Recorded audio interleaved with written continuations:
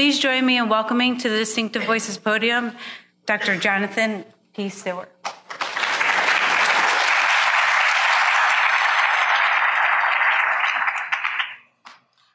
Thank you, Jennifer, and thank you for the invitation to come here. It's a pleasure to speak to you all at this Distinctive Voices seminar series.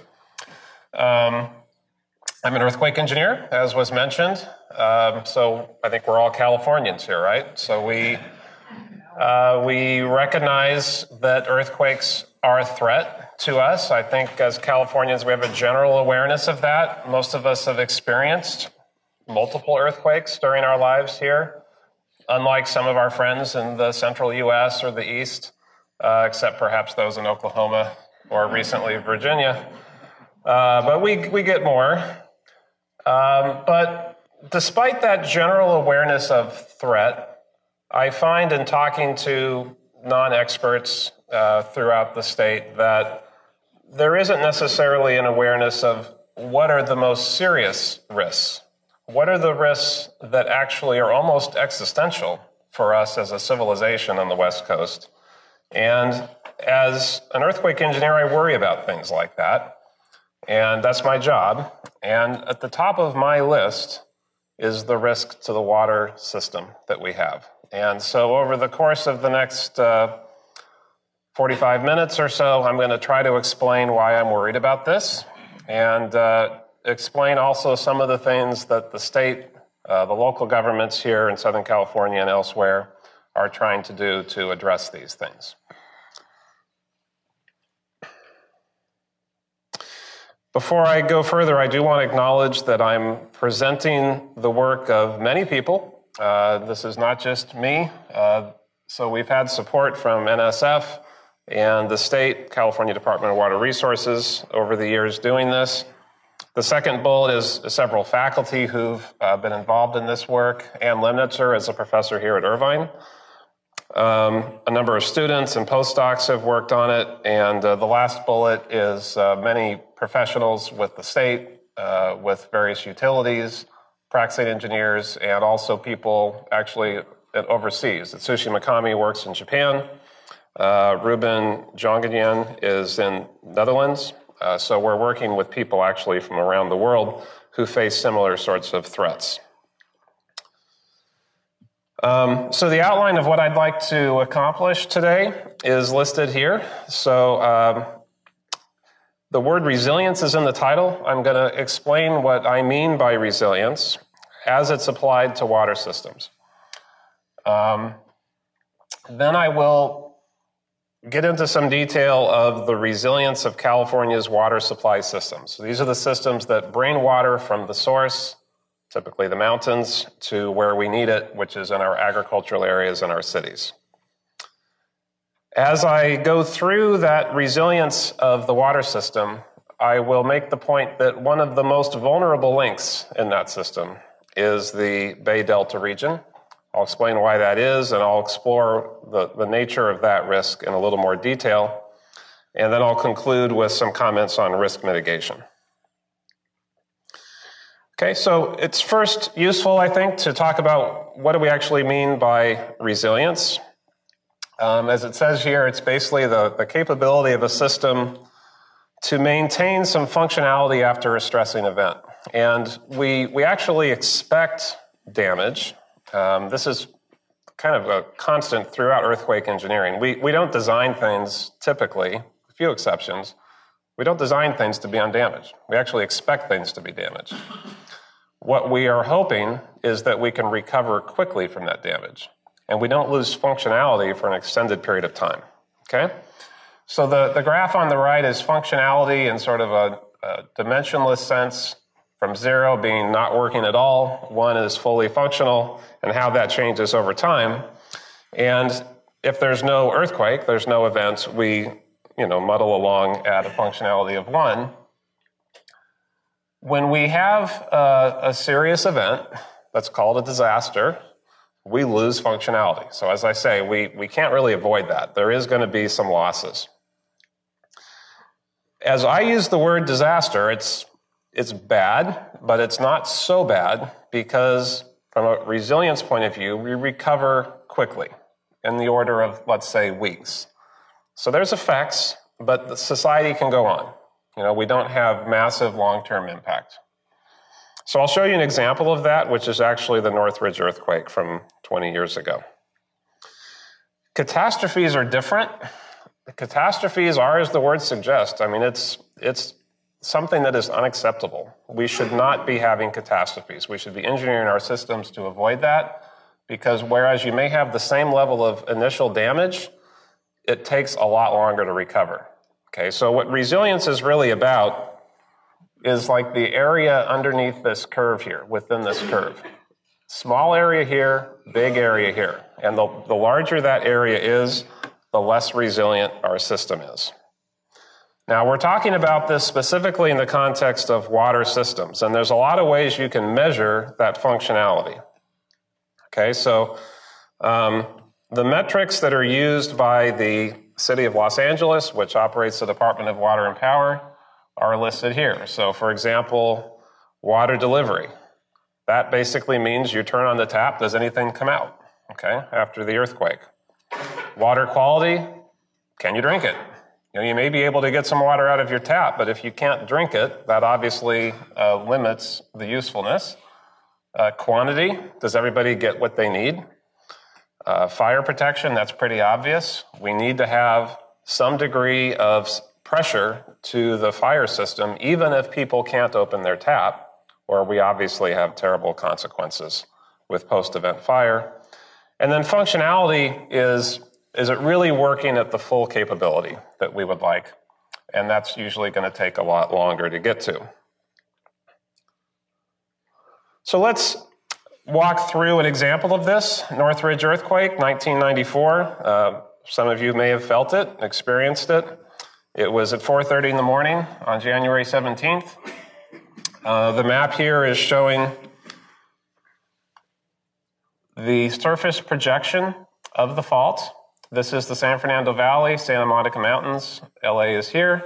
It started here and ruptured to the north. The areas that had the worst shaking were northern San Fernando Valley and Santa Clarita. It did not actually break the surface, so it's called a blind thrust fault, but it did produce locally some pretty intense shaking. 57 people died, and there were over $10 billion with a B in damage from this event.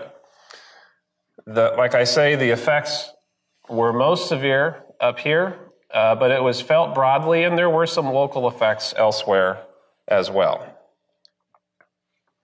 Now, looking at the water supply system, this is a map that is showing where pipes were broken throughout the San Fernando Valley and the northern part of the LA basin as a result of the Northridge earthquake. And an interesting fact is that this earthquake was the most damaging event for a water supply system, water distribution system in the United States since 1906 San Francisco earthquake. So some of the nature of that damage, water systems, once they get into an urban area, consist of trunk lines. These are major pipes that are distributing large amounts of water, and then a distribution that goes out to that down individual streets to businesses and homes. And they had 74 breaks in the large trunk lines, so that led to major losses of pressure in parts of the San Fernando Valley. And there were over 1,000 breaks in distribution lines throughout the city. So that sounds pretty bad. And they were having some loss of functionality early on. A couple of the breaks were particularly dramatic. So this is Balboa Boulevard in the northern San Fernando Valley, where major lines run through this, both gas lines and trunk lines. And this street actually had a displacement of about 1 meter to the south as a result of softening of the soil caused by the earthquake and movement on a very mild slope down the hill. That broke the gas line. It also broke the water line. The gas line was ignited when the owner of that truck came out and tried to start it. Of course, you start something with spark plugs, right? The spark with the gas line doesn't work well. So that led to this explosion, and you have this juxtaposition that could only happen in LA with fire and water all together in the same place. And that was an image that was on the cover of the LA Times at that time. Why did that happen? Well, that was an old pipe. It was a brittle pipe. It could not sustain the displacement of the ground around it, and so it did what it's going to do. It broke, and it broke in several places. We have pipes like that throughout the area. This is not a unique occurrence, and we can absolutely expect things like this to happen when we get other Northridge type events in the future. What this is showing, and this is from Craig Davis at the LADWP, is those resilience curves that I showed initially in a schematic form for the different types of functionality that I described. So here's the functionality. This is time in days, notice. Okay, so it's going from 1 day to about 2 weeks. This would be normal. And you have the stressing event here, Northridge. They were able to get water delivery back to essentially full capacity within about a week, which was pretty amazing. They did not have all the lines fixed by that time. They were able to do that by tapping into alternate sources, some groundwater pumping, for example, to get water into the system downstream of where the breaks were, to recharge the system. Quantity was right behind. So initially they didn't have the quantity, but just a few days later, they more or less had the quantity that they had had before. Fire protection was restored reasonably soon. Quality took longer. So there was boil orders that were essentially in place. So you could turn on the tap and have water, but you couldn't actually drink it. So that took a little longer. And full functionality actually went on many months, even more than a year, as they went back and systematically repaired all these lines and got everything back to where it had been prior to January 17th. Now, a point I want to make before moving on from Northridge is that that event, to an earthquake engineer, is not all that extraordinary. In fact, while that particular fault, we don't expect to be producing earthquakes on a decades or even a century type of time scale, probably be more like thousands of years. There's so many faults like that throughout Southern California that when you look collectively across the region, we can basically expect Northridge type earthquakes every few decades, and the record more or less bears that out. That's pretty much what we get. So these sort of small earthquakes, again, to an earthquake engineer, a mid-6 earthquake is small. So the 6s to 7s we can expect to occur in approximately that time interval, and we can expect those kinds of losses. That was a disaster. It was not a catastrophe. LA went on. A catastrophe, I would argue, was Hurricane Katrina. Now, this is not an earthquake, but it makes the point about the impact of a catastrophic loss of resources. So Katrina started out as a Category 5 hurricane over the Gulf. When it came onshore near New Orleans, it was Category 3. As we all know, the levee system did not hold up in New Orleans. There were 53 breaches, and 80% of the city flooded, with over $108 billion in losses, as compared to $10 billion in Northridge. And this is one in particular, the 17th Street Canal here, where the levee actually did not the water did not actually overtop the levee. It came up against it, and the levee then slid. It was an engineering failure because of instability within the levee fill and the foundation. In fact, it's kind of a classic one. I teach my students about what went wrong with the engineering of that levee to help them understand some shear strength principles. So what were the consequences of this? Well, since we're talking about water, there was substantial loss of water service for quite a long time. They started to get some service back in place a few months later, but they didn't have full restoration for safe drinking water until over a year later, in October of 2006. Of course, there were lots of other problems in New Orleans unrelated to water. When we look at this resilience issue for the city as a whole, the catastrophic nature of this can be measured through the population loss and the related economic impact. And let me describe for you this figure, which I think makes the point.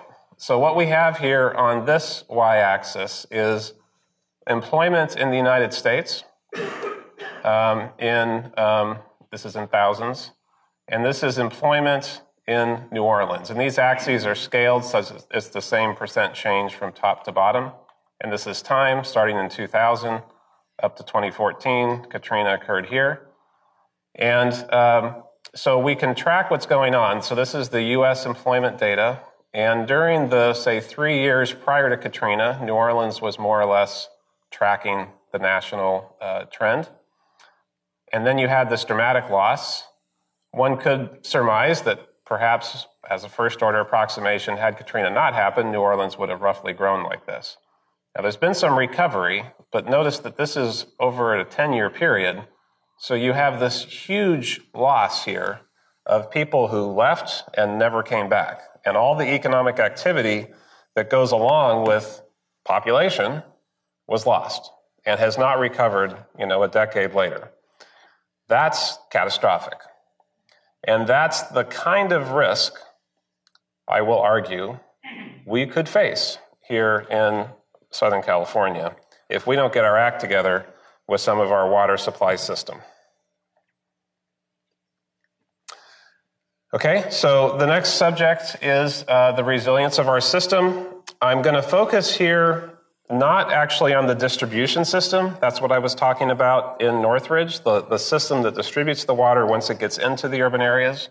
I'll be talking more about the major aqueduct systems that bring the water to these areas in the first place. And this map kind of lays out the big picture of the system that we've developed in the state over time. So there are 3 major aqueducts that are providing water to Southern California. I'm not talking here about the Bay Area.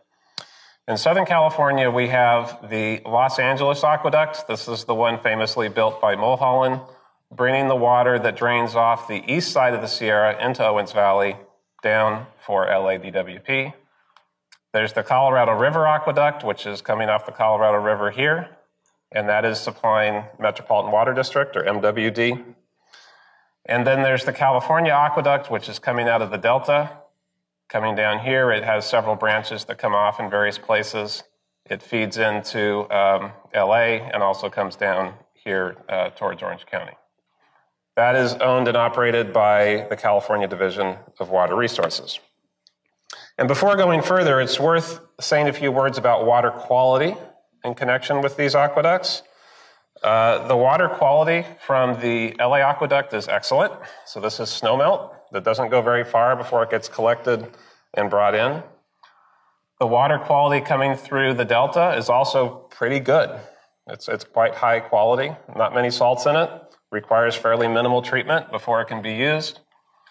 The water quality from the Colorado River is the worst of the 3. There's quite a bit of salt in there, and it's not usable. You can't take Colorado River water and move it out into the distribution system. The reason they use it is it gets mixed. So you mix the poor quality Colorado River water with the higher quality Delta water, and then with a little treatment, it goes out. Okay, so that's kind of how the system works. You wouldn't want to have only Colorado River water, and that's a point to keep in mind as we go forward. Now, with those 3 systems having been described, let's look at each one of them as they come across the San Andreas Fault. Now, the San Andreas Fault is the plate boundary. This is the big monster fault, of course, that we've all heard of in California. They all cross it. So, again, LA Aqueduct coming through here. It's crossing it at a place called Elizabeth Lake. The tunnel underneath it is called Elizabeth Tunnel. That particular segment of the San Andreas Fault last ruptured in 1857, the Fort Tejon earthquake. And the return period, which means the average time between major earthquakes of about that size, this is high 7s, is estimated to be between 140 and 160 years. We can just call it 150. So if you do the math, we're actually a little bit overdue for that event to happen again. Now this is a drawing of the Elizabeth Tunnel from the original design documents, and I won't have you read the numbers here, but it's basically nominally about 3 meters in diameter. Here's a picture of the construction from that time period. So remember, 3 meters. We have a pretty good idea. One of the things earthquake engineers do is we forecast risk. You know, what's going to happen when the earthquake occurs? And one of the things we have models for is how much faults move when earthquakes of different magnitudes occur. We know that by going out and looking. We measure it. And if you have a 7.8 earthquake on a strike slip fault, there's a whole range of displacements, of course, but the average is about 5 meters. Okay, so if you have a diameter tunnel, 3 meters, and you have 5 meters, you don't have anything left, right? So this was picked up by the LA Times. Some of you may have seen it. This is basically depicting that. You got a tunnel crossing a fault, and basically, you know, it gets offset by the rupture of the fault. The water can't go through anymore, right? And this is a strike slip earthquake. This is a dip slip earthquake, but the principle remains the same. Okay, and then Colorado River. Now that one is coming through here. It's crossing at San Gorgonio Pass. Now that segment of the fault did not rupture in Fort Tejon earthquake. That one ruptured last in 1680, okay? And pretty much all along the San Andreas Fault, these large earthquakes are about every 150 years. So that one's really overdue, right? That one's really overdue. It's been over 300 years. And that's the one I and all other earthquake specialists are the most worried about. We're worried about, because it's so primed, we're worried about a major rupture starting on that southern segment of the fault, perhaps near the Salton Sea, and rupturing up through this area. If we look at where the Colorado River Aqueduct is crossing the fault, this is a slide that Ken Hudnett of the USGS gave me. Ken, by the way, is the advisor to the mayor on earthquake issues. He replaced Lucy Jones, who you may have heard of, who retired. So the aqueduct is coming through here, the blue line. And Ken, it's a little hard to see here, but he has drawn on the fault segments, which he himself has often mapped. He's a fault specialist. So you have a crossing here, you have a crossing here, and you have a crossing here. So one thing to appreciate if you haven't studied faults is that they're complicated, right? There's multiple branches. The San Andreas Fault is not a single plane, and this is a place where there's a number of splays, and so there's actually 3 major fault crossings of this one aqueduct, and they're all parts of the San Andreas Fault.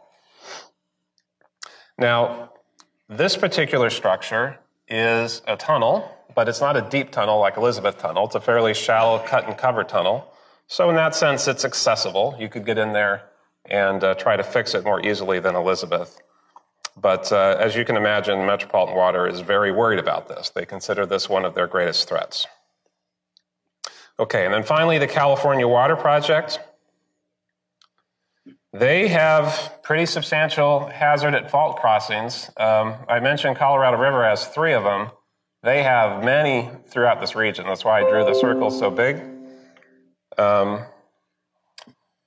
It basically comes to the fault and it kind of goes around the fault. It's crossing it multiple times as it goes along. It just turns out to be a nice route for having a good gradient of keeping the water flowing, but at the hazard of being next to and crossing the fault multiple times.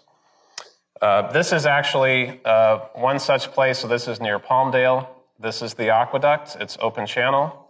This is Palmdale Lake, which is actually a sag pond in the San Andreas Fault. It's running right through here, and they're crossing just behind this image here. In this area, it's obviously accessible, right? So if that got damaged, you could go in and you could fix it more easily than Elizabeth Tunnel, but there's many kilometers that you have to deal with. The channel is basically formed by compacted fills along here. and we could have many kilometers of these things failing. So it's fixable, but it would be a pretty substantial effort with a lot of delay to go in and do all of that. The last part I want to tell you about with the California Water Project is the intake. This is not a fault crossing. San Andreas Fault is way over here, and that is what I'm going to be developing as we move forward in the talk. That is a very serious threat up there at Clifton Court. Okay, so that leads us to the Bay Delta region. So, looking again now at California, you see this little triangle here. The reason it's called the delta is that is the shape of the Greek letter delta, right? And oftentimes river systems have deltas. So like the Mississippi River, where it reaches the Gulf, it forms a delta. It's called, it works that way because if I can just use the diagram, if you could imagine the water flowing this way, and this is a sea over here, sort of spreads out as it reaches the sea. Of course, that's not the case here. We have kind of an inverted delta. We have water coming this way, and it's draining out the end of the triangle, as opposed to coming into the triangle that way. So that's our delta. The delta serves a diverse array of interests, including agriculture, which is originally why these levees were built up here in the 1800s. So there's extensive agricultural activity there. It's a very sensitive environmental area, including the delta smelt, which is an endangered species living there. This is a more detailed map of the delta. The rivers serving it are the Sacramento River and the San Joaquin River. And of course, it's draining out to the San Francisco Bay. This is a major node in our water system. You can't overstate the importance of the delta to our water system because basically everything west of the Sierra Crest, all the precipitation falling in the mountains west of the crest, which is most of it, is draining into the Central Valley and going out to the sea through the delta. Okay, so most of California's water is going out this way. Now, there's an interesting balance going on that our water resource managers deal with every day, which is that we have seawater here and we have fresh water here. The water coming out of the mountains is fresh water, snow melt mostly. And at some point, it's running up against the seawater, and there's this natural transition zone, okay? And that has to be delicately maintained at all times. You can never have the seawater penetrating in here, because if you did, you would contaminate the water supply that is ultimately going into the California Water Project, and we'll be talking more about that. So let's step back to before the California Gold Rush, before the Delta was any kind of an engineered or even human-influenced system. Might have looked something like that. What you had was channels bringing water from the Sierra down to the bay, just like they do now.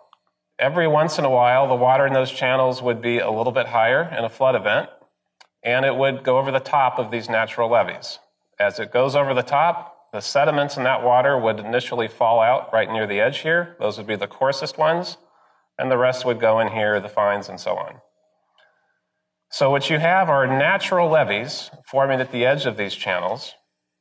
In the interior, very rich material there. You have all kinds of vegetation naturally growing. That vegetation dies, but the ground gets replenished, and so you have this sort of natural cycle of release of methane and carbon dioxide from the dead vegetation, but replenishment with new sediments, and you have this sort of balance in the ecosystem. So then humans come along. Okay, so we have the gold rush, and a lot of people can't make enough money mining gold, and so they come down looking to farm, and they start farming in the Delta. It's some of the richest soil around. And so everything goes great until you get those periodic floods, and then you lose your farm, right? So what you do then is you start building up on top of those natural levees just a little bit. As long as your levee is taller than the neighbor's levee, then when the water comes up, it's going to take care of their farm, lowering the pressure and you're okay. So there's this little bit of a levee war going on among the farmers. The federal government actually encouraged the development in this area. There was something called the Swampland Act that encouraged reclamation in this area. And reclamation districts start being formed where owners sort of get together and work on their levees, building them and maintaining them. Okay, and so this sort of activity of building up levees throughout the Delta was going on from 1850 through about 1930. This picture is showing a clamshell bucket. So the construction consisted of grabbing soil, whatever's in the channel, and dumping it. And that was about it. So not a whole lot of engineering here. There's no compaction. Just taking the soil and basically dumping it and not worrying too much about tree limbs and things like that that might be sitting there. Needless to say, we would not build it that way today. So what happens is we're building up the levees. And remember that it was overtopping of those levees that was replenishing the interior and maintaining that sort of ecosystem balance. Now that we have the levees, we don't have that anymore. That replenishment is not going on. And so the decay of the organic matter, the soil there is peat, it's organic soil.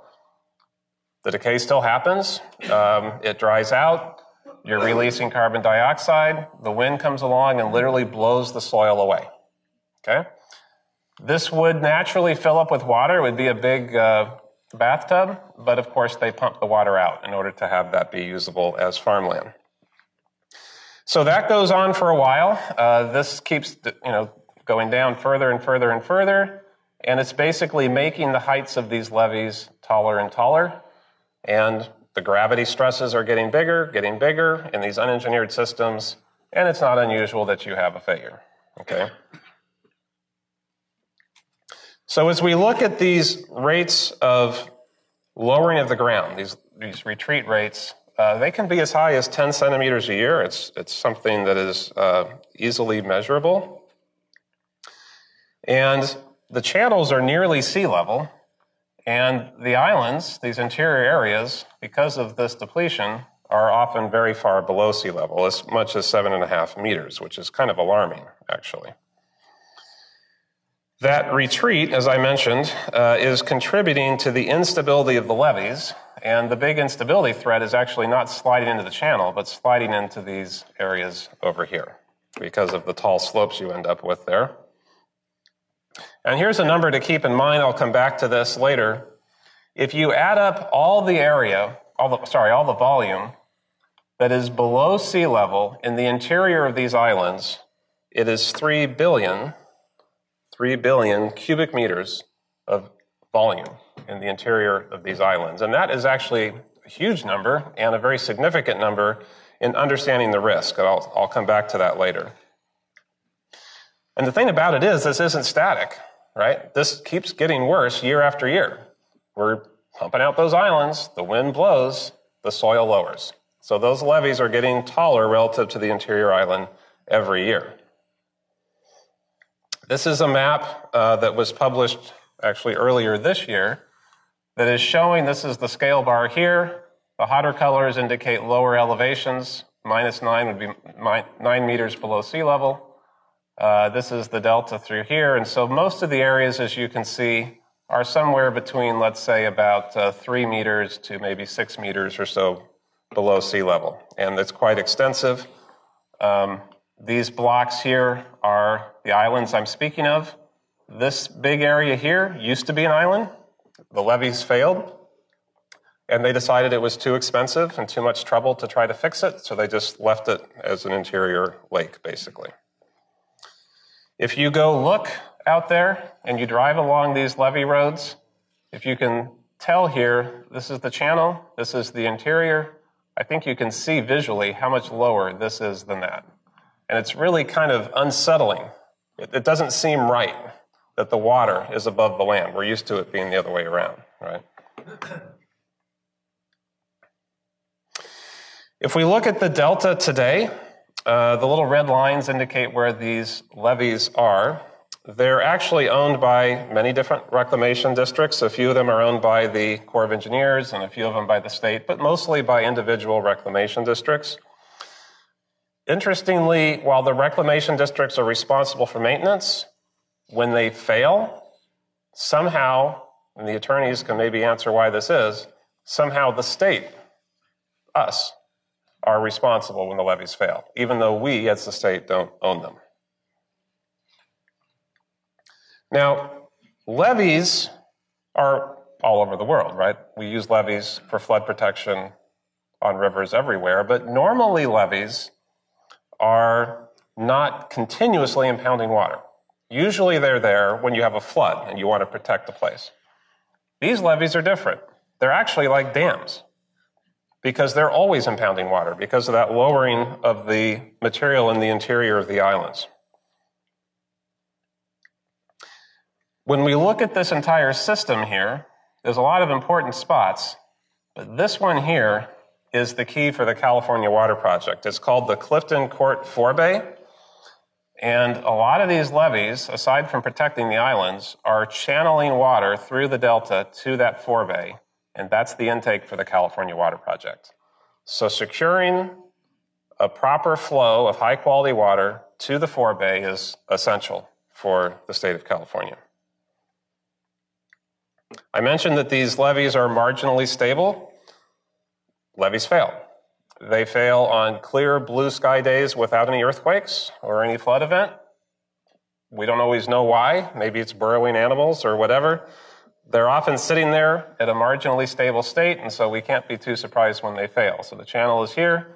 This one on Upper Jones Tract just failed one day in 2004, flooding the interior island here. They came in and fixed it at considerable trouble. It cost $100 million to fix that and restore the area. How did the cars get there?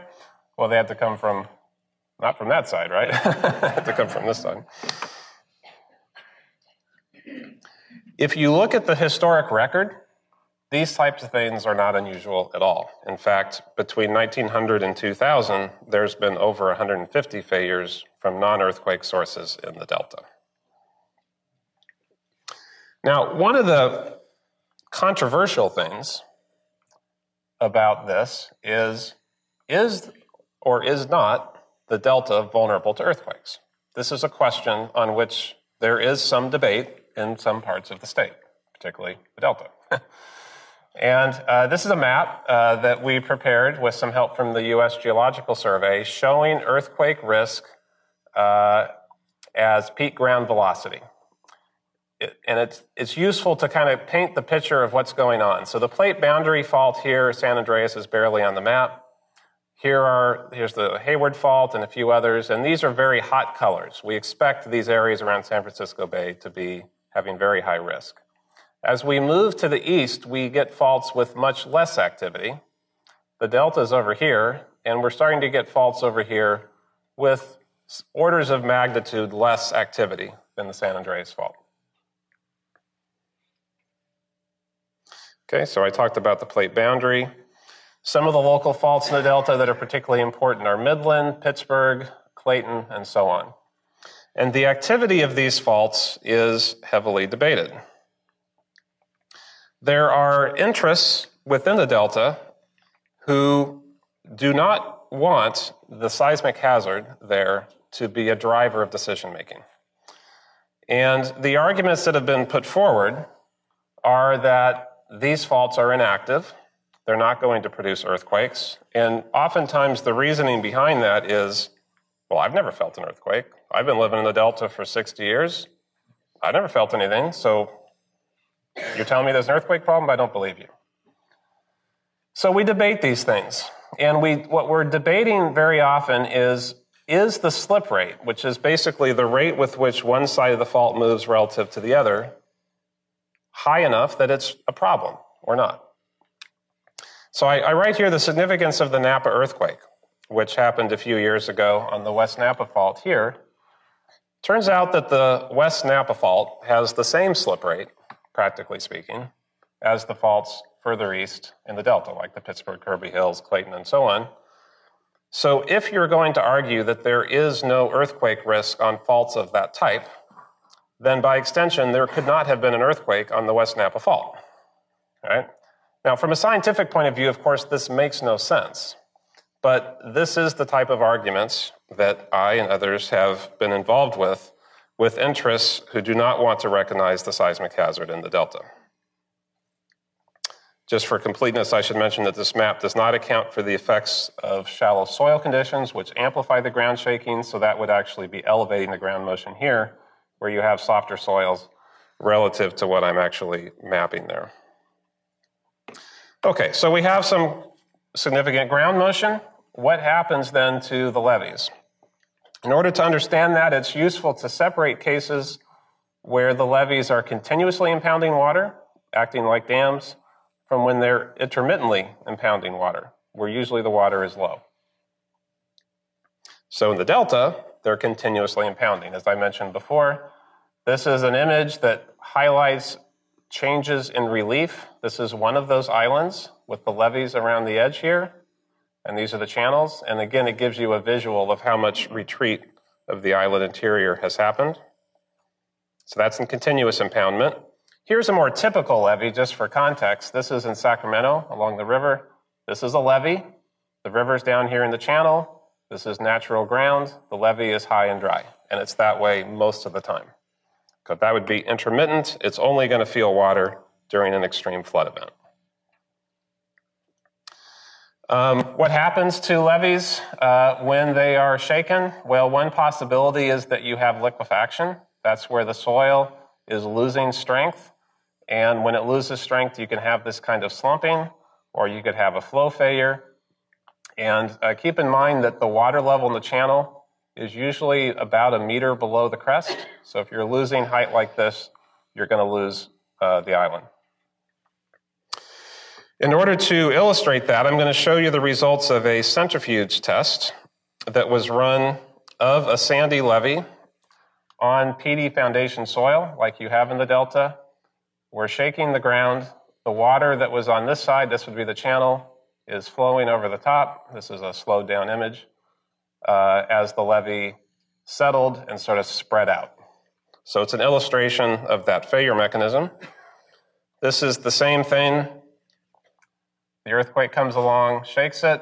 It actually fails very suddenly, and you can see the water flowing over the top. Okay, so that's an illustration of how liquefaction of the levee fill could lead to a failure.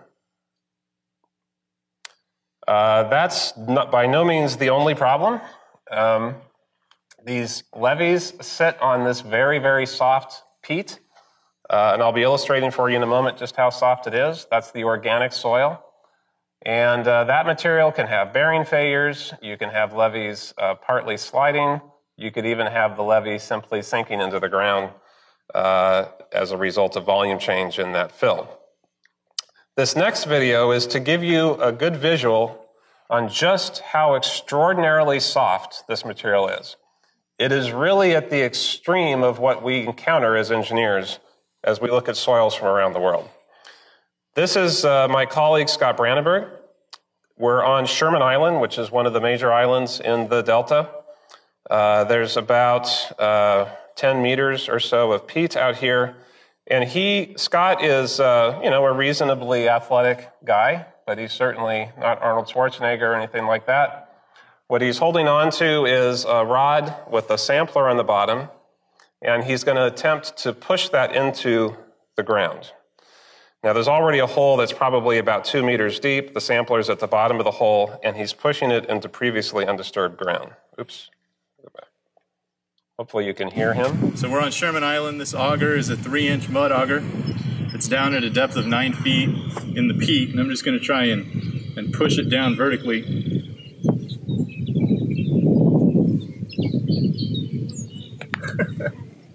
It's pretty soft.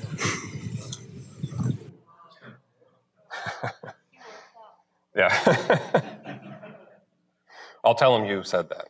He'll appreciate it.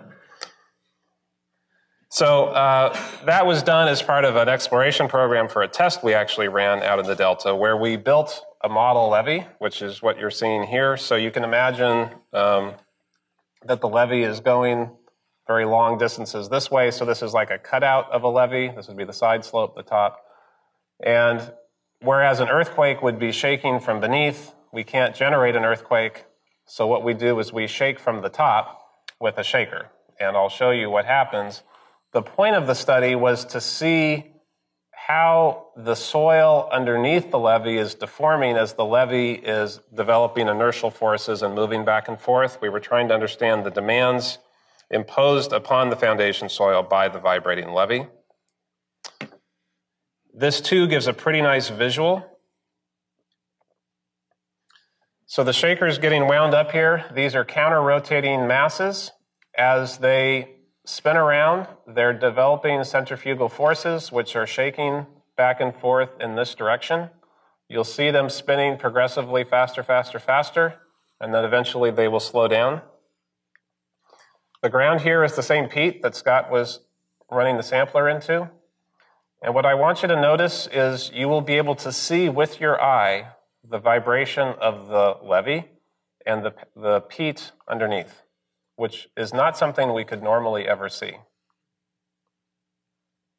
So notice the vibration that's happening here.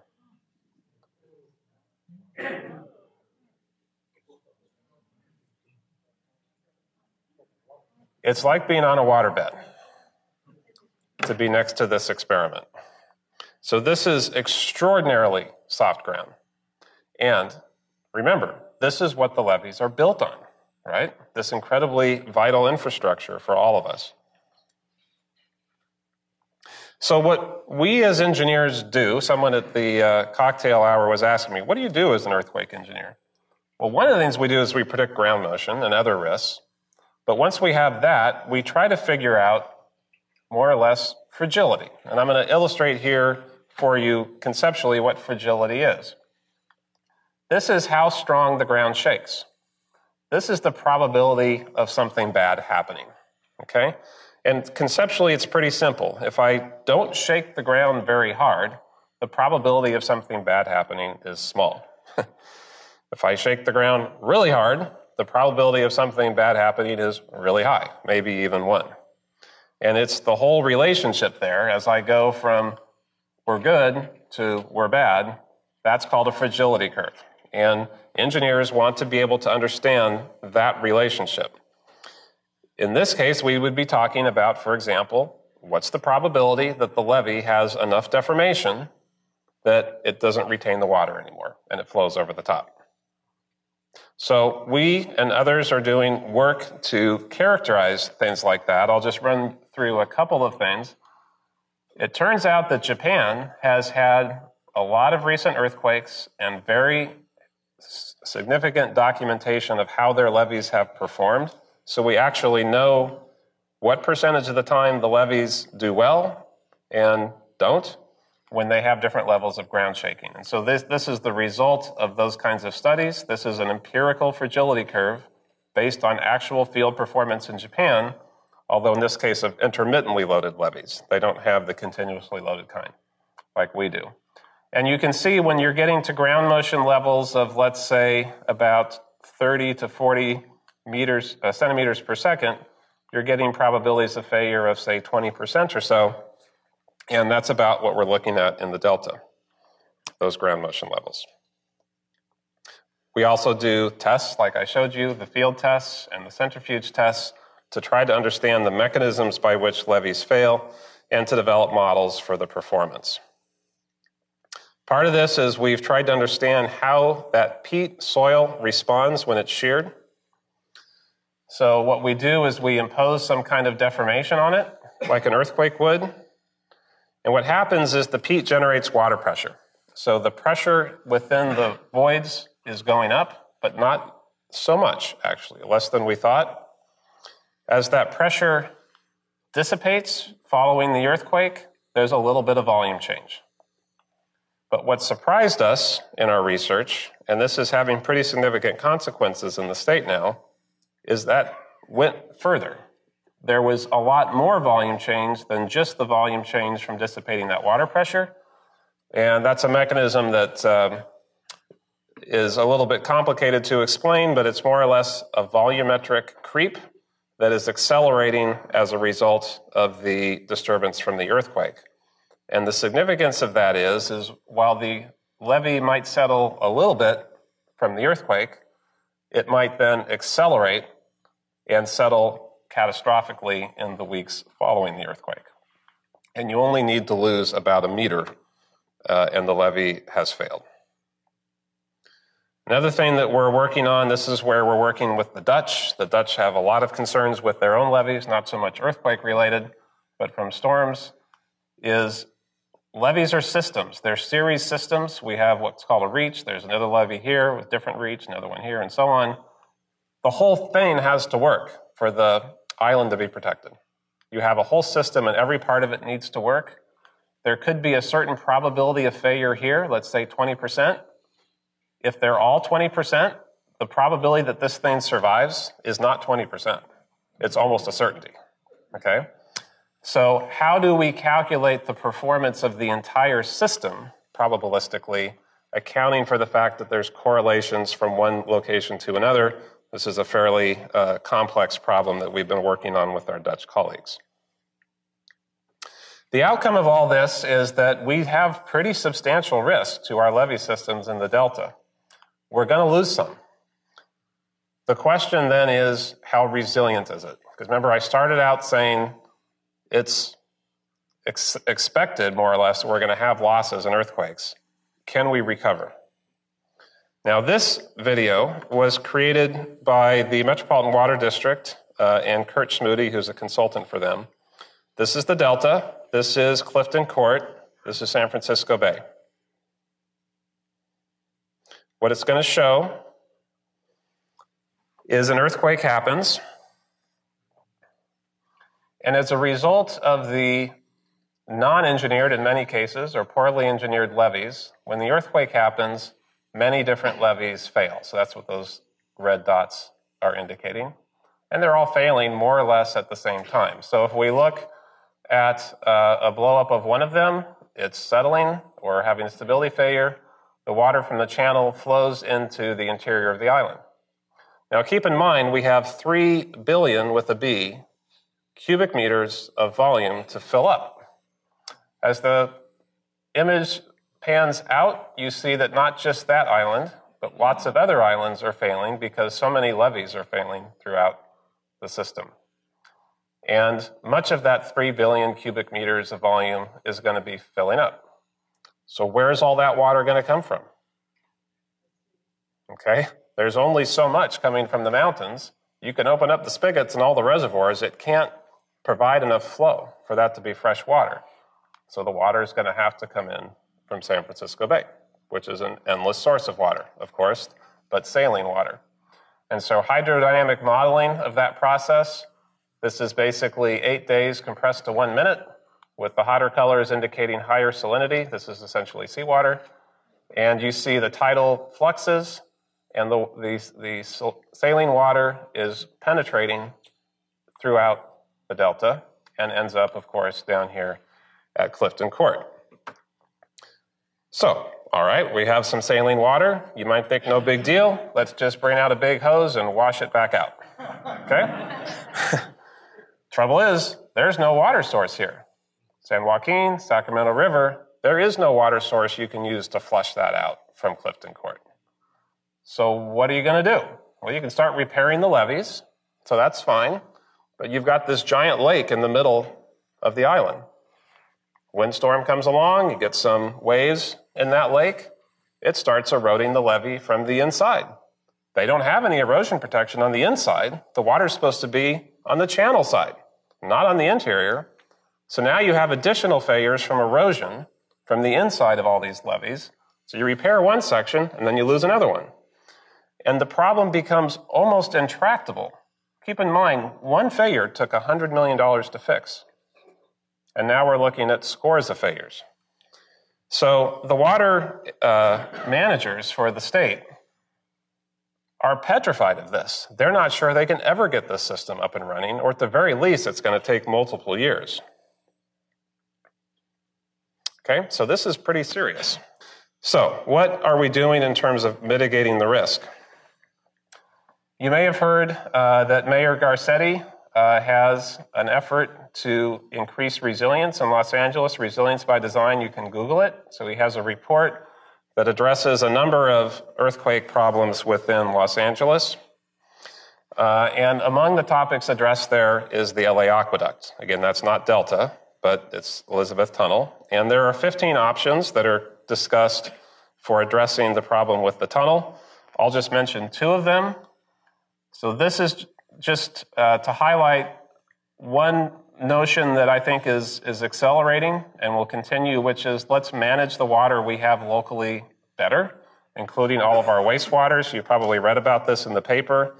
We can take our wastewater, we can treat it a little bit, we can basically pump it into the ground, usually near the coast, then we withdraw it further inland.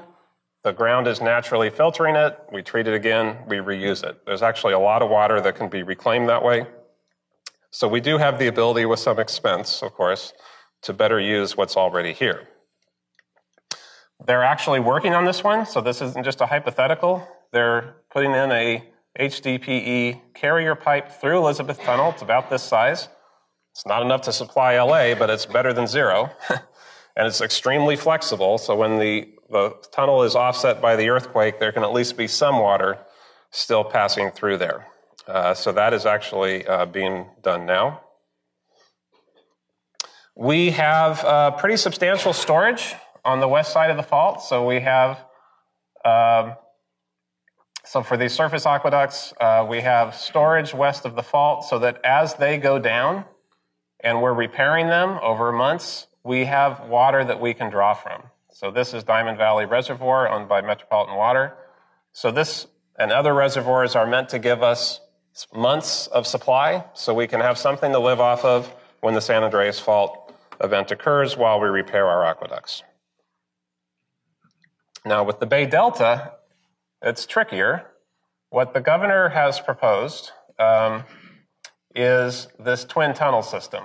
Now before I mention that, I should say there is a good deal of political resistance to this from interests in and near the Delta.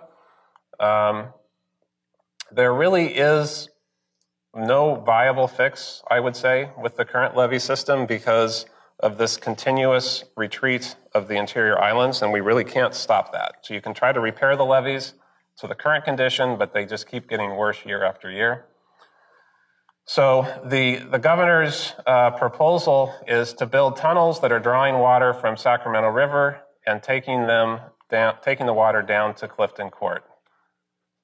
These tunnels are not to be underestimated in their significance. They're 12-meter diameter tunnels, 48 kilometers long, costing estimated $15 billion. And just to put that in perspective, these are bigger than the Big Dig in Boston, and they're bigger than the tunnel going between England and France. So these are major engineering projects to try to deal with this problem. Okay, so to summarize, we need a resilient water system. We can accept losses in the short term. We do not want to see something like Katrina, where we lose our water supply for an extended period of time, because we can't survive as a society without it. We can get by a few weeks. We can't get by for a long time. We could see a depopulation scenario unfold here, and that's what we have to avoid. All our major water supply aqueducts cross the San Andreas Fault, just the geography of the state. There's no way around it, so that's the reality we live with. When we look at all those aqueducts and how they could be repaired after that event, there are varying degrees of resilience. In every case, the owner recognizes the problem and is trying to do something to prepare for it. As I mentioned with Northridge, there are additional hazards from local distribution systems, and we have pretty good experience with that from Northridge and other events, that it's damaging, but we can recover. When we look at all these different aqueducts, I would argue that the most vulnerable is the California Water Project, for the reasons that I've explained. I should put in context that the San Andreas Fault earthquake, remember, it's a 150-year return period. That's pretty frequent in the earthquake world. The earthquakes up in the Delta are much less frequent. It could easily not happen in all of our lifetimes or our children's lifetimes or our grandchildren's lifetimes, or it could happen tomorrow. That's the way risk works. It's a low probability event. It's a lower probability in the San Andreas for sure, but it's going to happen. It's just a question of how long. The water project is essential, both from a volume standpoint, it provides a lot of our water, and a water quality perspective, as I've explained. The water quality is quite good from it. As currently configured, the levees are highly vulnerable, not necessarily to San Andreas events, but to the local events directly beneath. The repair time is uncertain. It's almost certainly very long. They don't even know how long it would take. And I think by any measure, it is not resilient. And this is the problem. Okay, so there is some mitigation being planned. The governor is trying to do something about it, but it's costly, and there is mixed levels of political support. So whether this project actually goes forward depends on who the next governor is, what the priorities are. So we'll see. But at least now, I hope you have a better appreciation for the threat that we face. And I thank you for your attention.